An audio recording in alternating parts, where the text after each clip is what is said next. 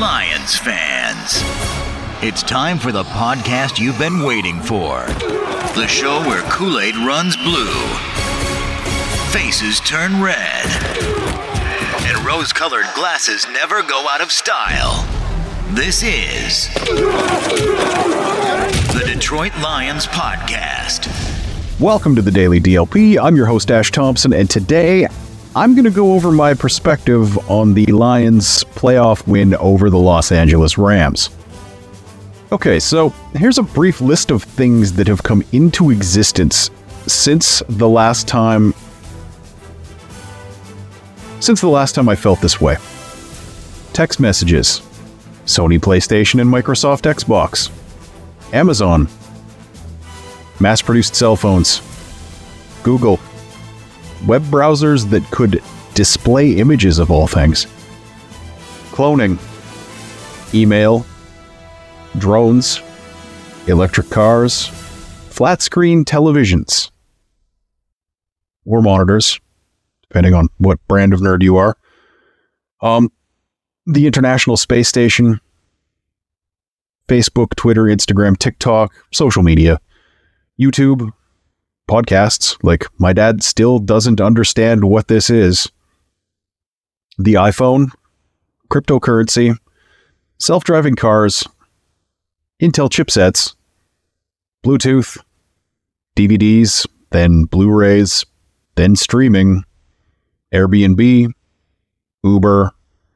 Fitbits, targeted advertising, deepfakes, VR headsets, crowdfunding, which of course you can engage in by supporting the podcast.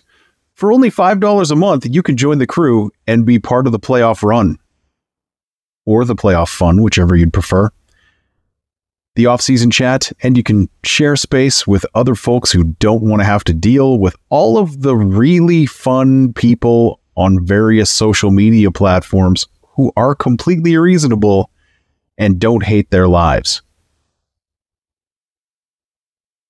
Anyway, back to my point. My point is that the world I live in now is fundamentally different from the one that I lived in then. I wasn't even in high school. I was skating around my hometown without a care in the world, and yes, I know I'm Canadian, but no, I'm not talking about ice skates. Had my Adrian Domain deck, grip tape torn into something vaguely resembling the Powell Peralta rip tapes you can buy now for $15. My legendarily thick flow in the form of the greatest hockey hair that's ever graced God's green earth. Or, you know, if the distances were a little farther out, my sweet Mongoose BMX would get me to where I needed to go. No helmets, no cell phones, no checking in, just a mandate to be back before the sun went down on Friday and Saturday nights. I had social studies class with Mr. Richter, science class with Mr. Kyle, and I was just learning to play the guitar. Never mind, Tupacalypse Now, Hack Tongue Baby, Passion and Warfare, Bad Motor Finger, Low End Theory, De La Soul is Dead, Blood Sugar Sex Magic, Apocalypse 91, The Black Album, Used Your Illusion 1 and 2, and No More Tears were sitting on my CD shelf, freshly purchased during the season after my summer job got me enough money to finally buy a Sony Discman. And you know what? Yesterday, for just a moment, I got a feeling of how awesome that was back. That's my perspective on the game.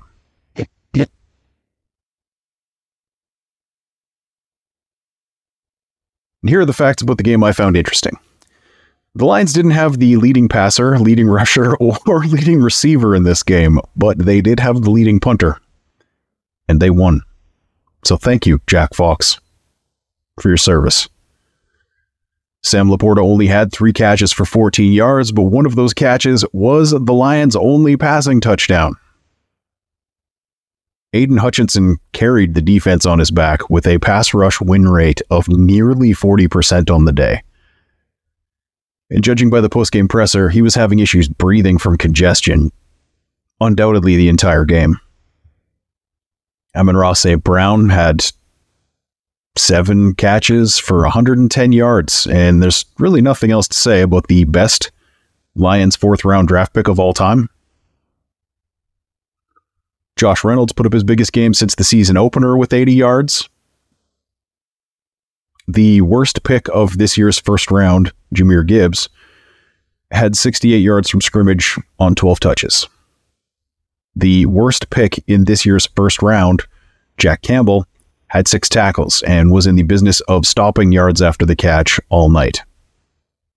Speaking of stupid picks that the team has made over the last 3 years, Aleem McNeil, his hit on Matthew Stafford early in the game was the one that busted up his hand, and he was also in on the sack of Stafford that caused the QB to be assessed for a concussion later. And somehow, he was cleared despite the fact that he had knockout face on the field. If he were any other position, he definitely would have been yanked from that game for the rest of the game, most likely. We watched it happen to Amon-Ra St. Brown a couple years ago.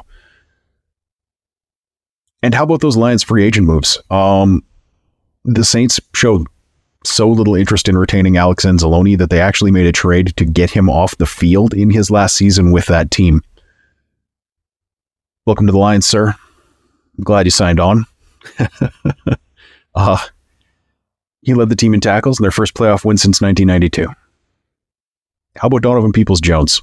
This guy was an 800-yard receiver last year, and now he's Lions wide receiver 5, backup punt returner, doing his job, doing everything he can do to help this team win. What about Michael Badgley, the money badger? 6 weeks ago, he wasn't even really on the team. And in the wildcard round, he nailed a 54-yarder that the Lions hadn't, they wouldn't have even attempted that before he came back on board. Because they knew Riley Patterson couldn't do it. Aaron Donald's stat sheet was 3 tackles, none for loss, nothing else of significance. The Lions gave up another huge game to a receiver who's having a great season, Puka Nacua, 181 yards.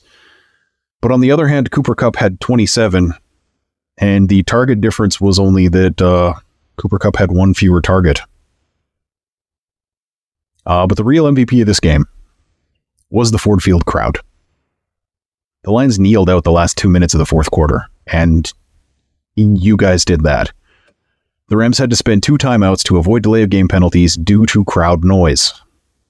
And that was in the second half, while the Lions weren't exactly rolling. But the Lions faithful had a job to do, and they did it. It was also pretty clear that it bothered Matthew Stafford that he got booed in his return to Ford Field. And I cannot express how glad I was to see the overly hostile environment that Ford Field has become, extending to a guy that frankly was our ride or die hero until he decided he didn't want to be anymore. Any tiny little edge matters in a game that was this tight. That Jared Goff chant was the greatest moment in Ford Field history so far. Yeah, that was absolutely epic. This was the reason Jalen Reeves-Maybin came back. This is the reason Graham Glasgow came back. DeAndre Levy was in the house. Golden Tate, Nate Burleson, Kerryon Johnson, and so many others were there. This one was for them too.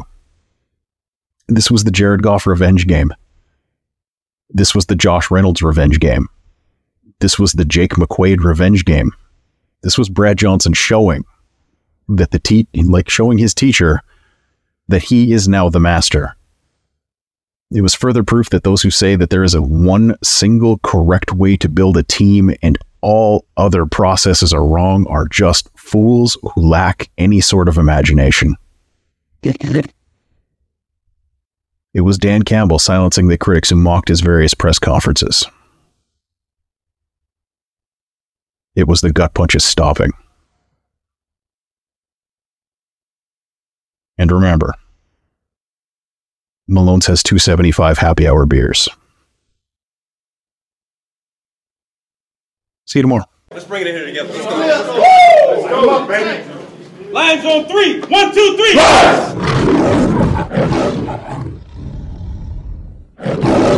You've had enough of that shit.